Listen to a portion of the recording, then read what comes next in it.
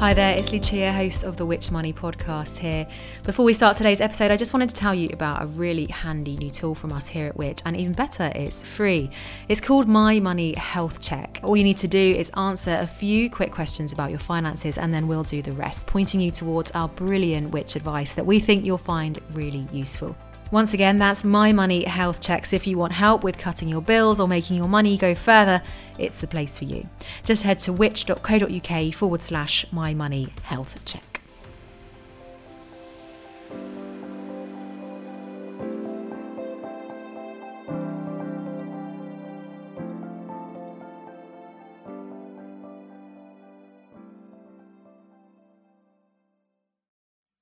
Welcome to the Which Money podcast, your weekly hit of money news and personal finance hacks to help make you better off.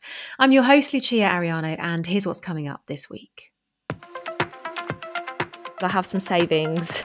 Obviously, this is something that we write about so much, and I know that I'm missing out on interest. They should definitely not be in my high street bank savings account. I know there's better options out there. So if we turn it down to 60 degrees Celsius, obviously first check what temperature it currently is at, but if we turn it down to 60 degrees Celsius or even slightly lower, then we can save upwards of £100 a year on that, and it shouldn't be a big thing really, and you can save some money.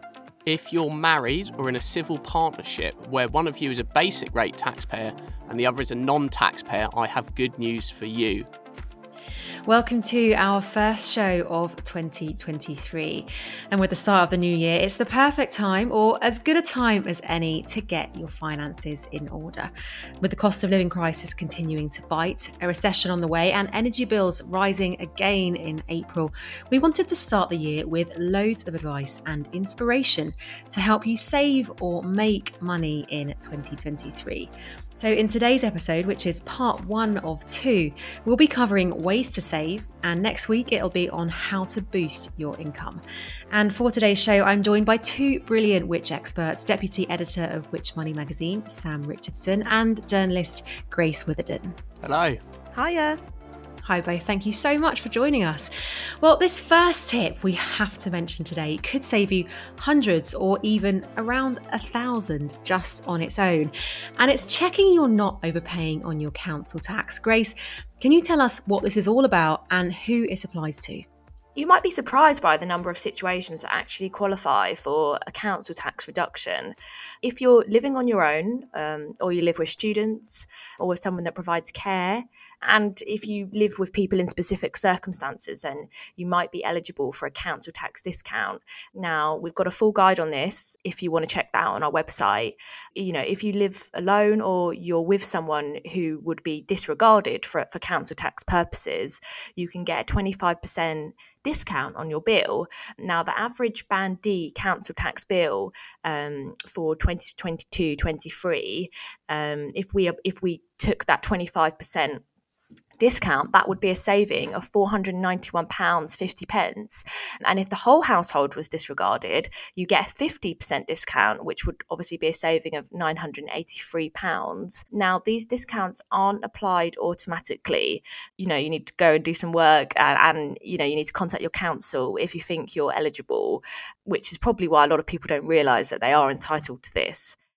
This is such an important tip, Grace. And I should say, if you've been in this situation, you know, potentially for a number of years, is it something that you can backdate? Yeah, so I've been looking into this, and basically maybe is my answer. This is because councils set their own rules regarding backdating. So if they do allow it, you may need to explain why you hadn't claimed before. So I had a little look at my local council, and they will backdate it for 6 months for working age people, and for older people, they'll backdate it for 3 months. So it's worth checking on your local council website when you apply, because it might not be a definite yes, but if it is, then obviously you're going to be entitled to a bit of extra money, which is great. So some very, very big savings to be had there. And as with so many of the tips we'll be hearing today, it's definitely one to share with friends and family, even if it doesn't, you know, apply to you. And while we're just on this topic, there are also some special discount broadband deals for low income customers. I've got here, this could save you £250. And of course, this applies to benefits in general as well, just making sure that you're not missing out on help you're eligible for. Yeah, particularly with broadband. So you can get a social tariff if you're eligible. And these are special discounted deals available for certain low income customers. So they're generally cheaper than typical broadband tariffs. And some of them can start at just £12 per month. And they aren't subject to price rises or exit fees. They act as like a safety net for households that may otherwise struggle to afford their broadband. Actually, research by Ofcom found that 4.2 million households in the UK are actually eligible for these, but they're not as well known about. So it's definitely worth checking if you're eligible. That would likely be if you receive a means tested state benefits such as universal credit, pension credit, or legacy equivalents. And on that subject, it's actually really important to check if you're entitled to any benefits that you're missing out on. So there's a handy calculator called Entitled To, and basically you can put in details about your circumstances and it will show if you're eligible for anything.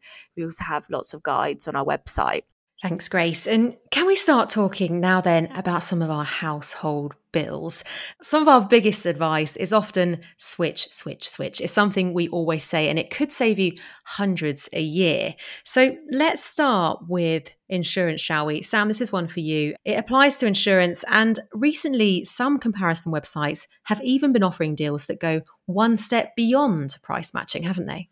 Yes, so using a comparison site is really the first step in saving an insurance, not letting your insurance just auto-renew where your bill is likely to go up. So with comparison sites, it's worth using a few of them because they don't all have the same insurers in their panels, and they don't all treat your answers in the same way, particularly if you've got a specialist situation, such as a slightly modified car, for instance. And as you say, they offer extra perks, such as guaranteeing to beat your insurer's renewal offer, or free excess insurance. Obviously, the most important thing is still getting a deal that suits you at the right price, but it's worth taking notice of these extras. However, it's also worth using comparison sites to haggle with your current insurer. So once you've got those quotes from the comparison sites, take them to your current insurer and use those quotes to haggle with them. I would also recommend not leaving this to last minute. We found that if you renew your insurance just before it's due to run out, that can make it more expensive. Or if you want your insurance to start just after you've bought it, that can make it more expensive. So give yourself about a month's notice. And we also recommend paying annually rather than monthly if you can.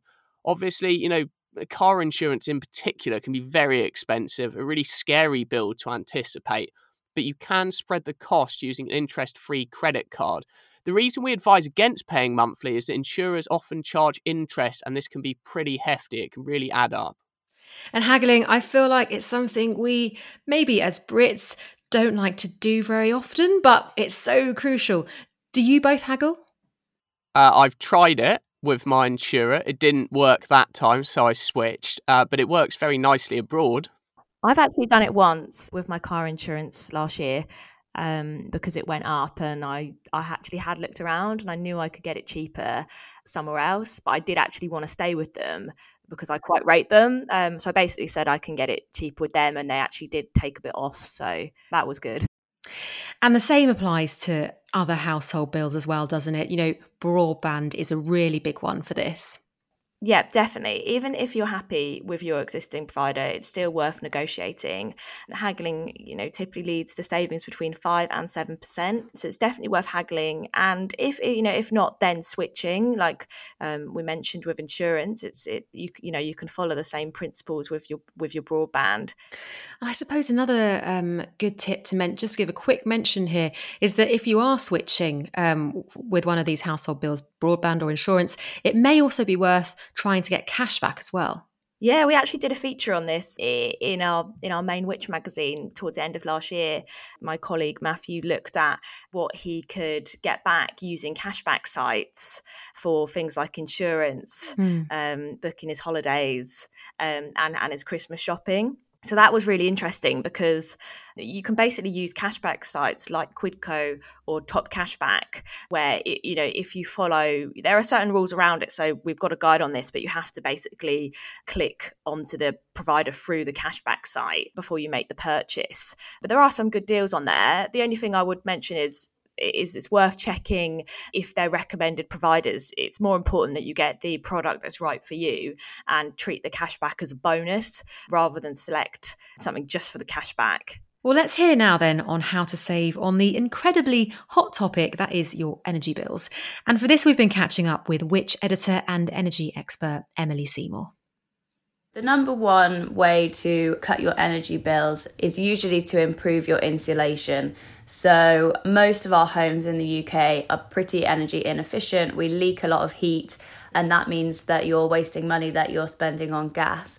So anything you can do to keep that heat in will save on your bills. The second way that you can cut your bills, as well as making sure you've got good insulation, is to make sure you're not heating parts of your home that you're not actually using. So if you have thermostatic valves on your radiators, or a smart thermostat maybe that has kind of some more sophisticated controls on it, then do make sure you're only ever heating the parts of your house that you're actually in and that you need to be warm.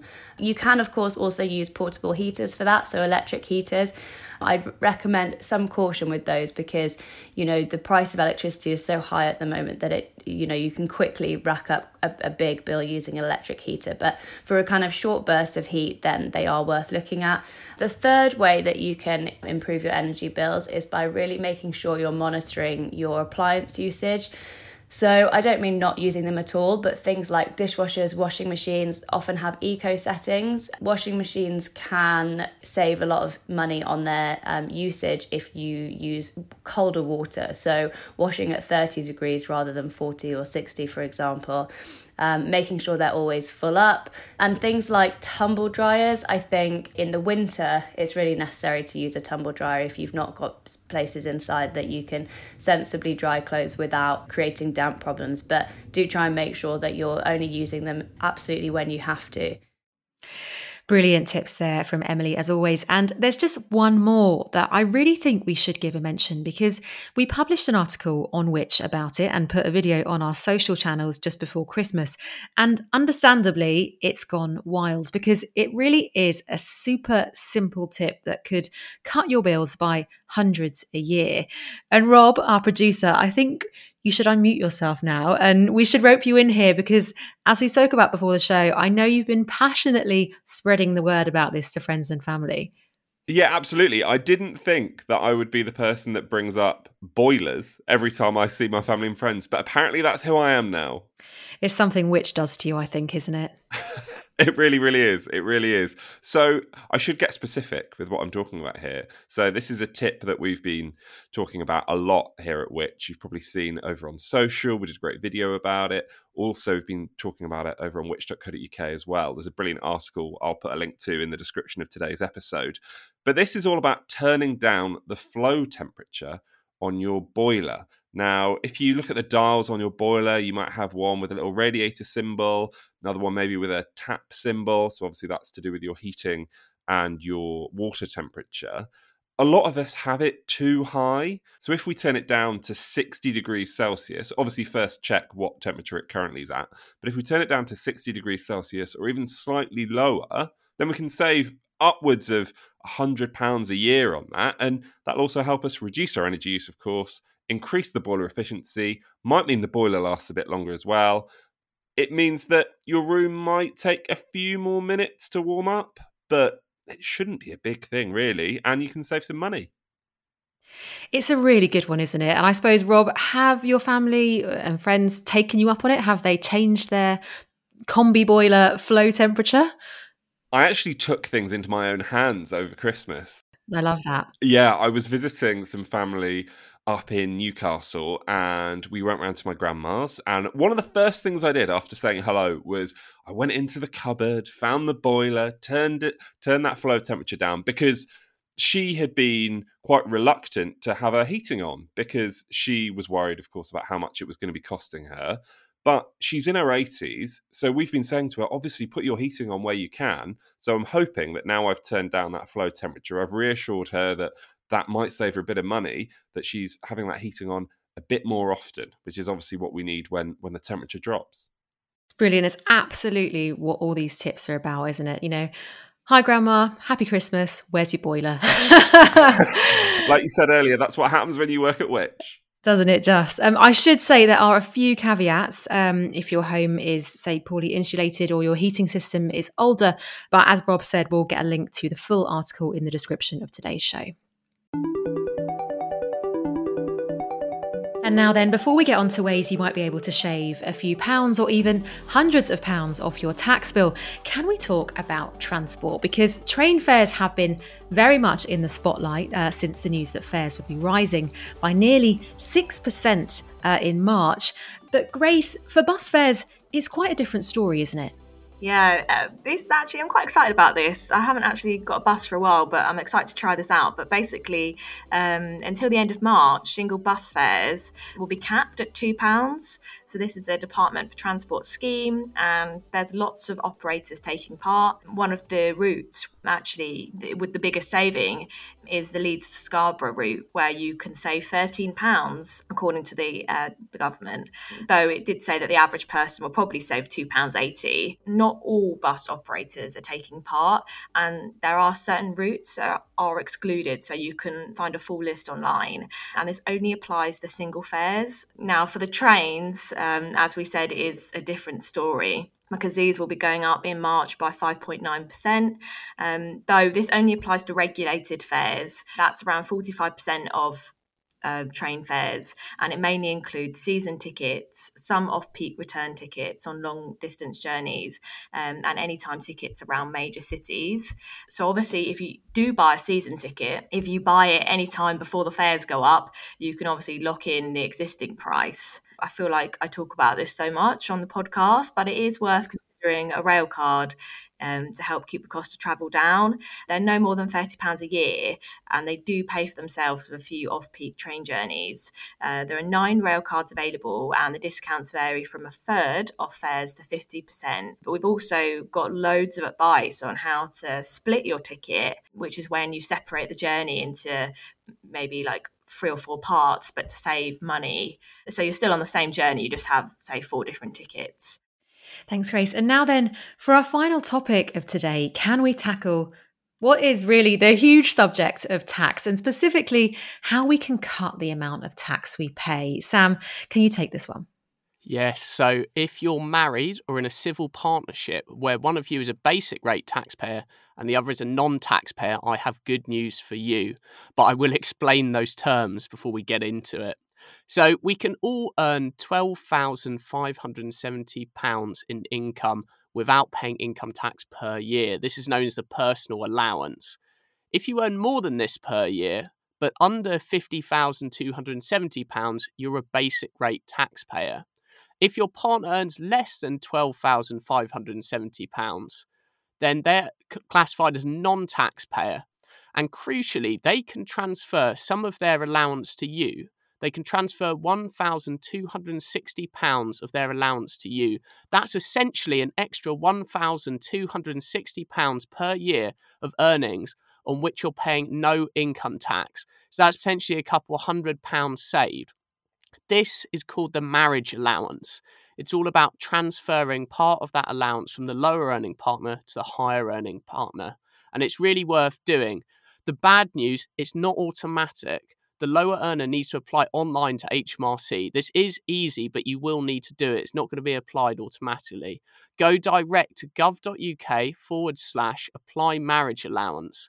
Don't use a private company. They'll charge you. They provide very little assistance, and it's just really not worth it. But let's end on some good news. You can backdate unused marriage allowance by up to 4 tax years. If you do this, HMRC will actually send you a cheque in the post, which is a wonderful way to start the year. If you do marriage allowance just for this year, it's taken off your tax bill. So while you won't see that money in cash, you may notice a difference in your bank balance.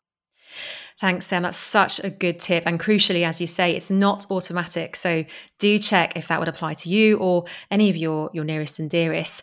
And to end then, as a final part of today's show, as this is our first show of 2023, I would love to hear from you, our experts, if you have any money-saving New Year's resolutions. So my fixed-term mortgage, where I've enjoyed a very low rate for almost 5 years, is coming to an end in August. Oh, which is deeply depressing. And I've kind of been avoiding the issue despite writing about it extensively. mm-hmm. But my New Year's resolution is to discuss that mortgage with a mortgage broker to see what my options are, to be realistic with my budgeting, and that, you know, life is going to get slightly more expensive, but I can deal with it. I think it is for all of us, isn't it? That seems to be the story that's just, you just keep hearing in the news. And Grace, do you have any money-saving New Year's resolutions? Yeah, I do have one actually, and that's because I have some savings in an account and they are doing nothing. It's a high street bank who like my current account's with, so it's very lazy of me. And I know that I can definitely be getting a better rate if I move them. Obviously, this is something that we write about so much, and I know that I'm missing out on interest. If, you know, I know it's not going to be life-changing, but it's something that's just worth doing because they should definitely not be in my high street bank savings account. I know there's better options out there, so I'm going to move them. And I have to second that, Grace. I still have the same savings account I had when I was saving for our wedding, and the rate for that is next to nothing now. So definitely one to pick up for the new year. And producer Rob, can we bring you back for this final bit? Do you have a news resolution you can share with us? I do. It's actually something we mentioned earlier on in the episode. It would be, and I've never done it before, it would be to use cashback sites. So I've got a lot of big purchases on the way. I think I mentioned on the podcast a few weeks ago before Christmas, have just bought a flat, which is very exciting. However, it doesn't have any appliances in it at the moment. So one of my big jobs, even for this week really, is to buy some appliances. I need a new fridge freezer. I need a new washing machine. But loads of friends have told me about this. Obviously, we've been talking about it on the podcast. I'm going to have a look at those cashback sites. And obviously, because they're going to be relatively big purchases, hopefully it can get a bit of money back when I'm doing it as well. So that'll be my resolution for the year, I think, just to try out those cashback sites a bit more. 100%. I've actually been using cashbacks now for quite a few years, and I think I've made about near £300, which is not bad considering all it really is doing is, as Grace said earlier, it's clicking from one website to another. Totally. They look really easy to use, and I wish me and you had that conversation sooner. Thank you so much to Sam and Grace and Rob for coming on the show today, and to you for listening to this week's episode of the Which Money Podcast. If you enjoyed today's show, please do hit subscribe to make sure you catch us again next week. For money news and advice, find us on social media at Which Money and online at which.co.uk/money. And we also have a free money newsletter, which is delivered to your inbox every Monday. To sign up, visit which.co.uk/money newsletter. This episode of the Which Money Podcast was recorded, produced and edited by Rob Lilly, with additional support from Grace Witherden and Matt Jenkin.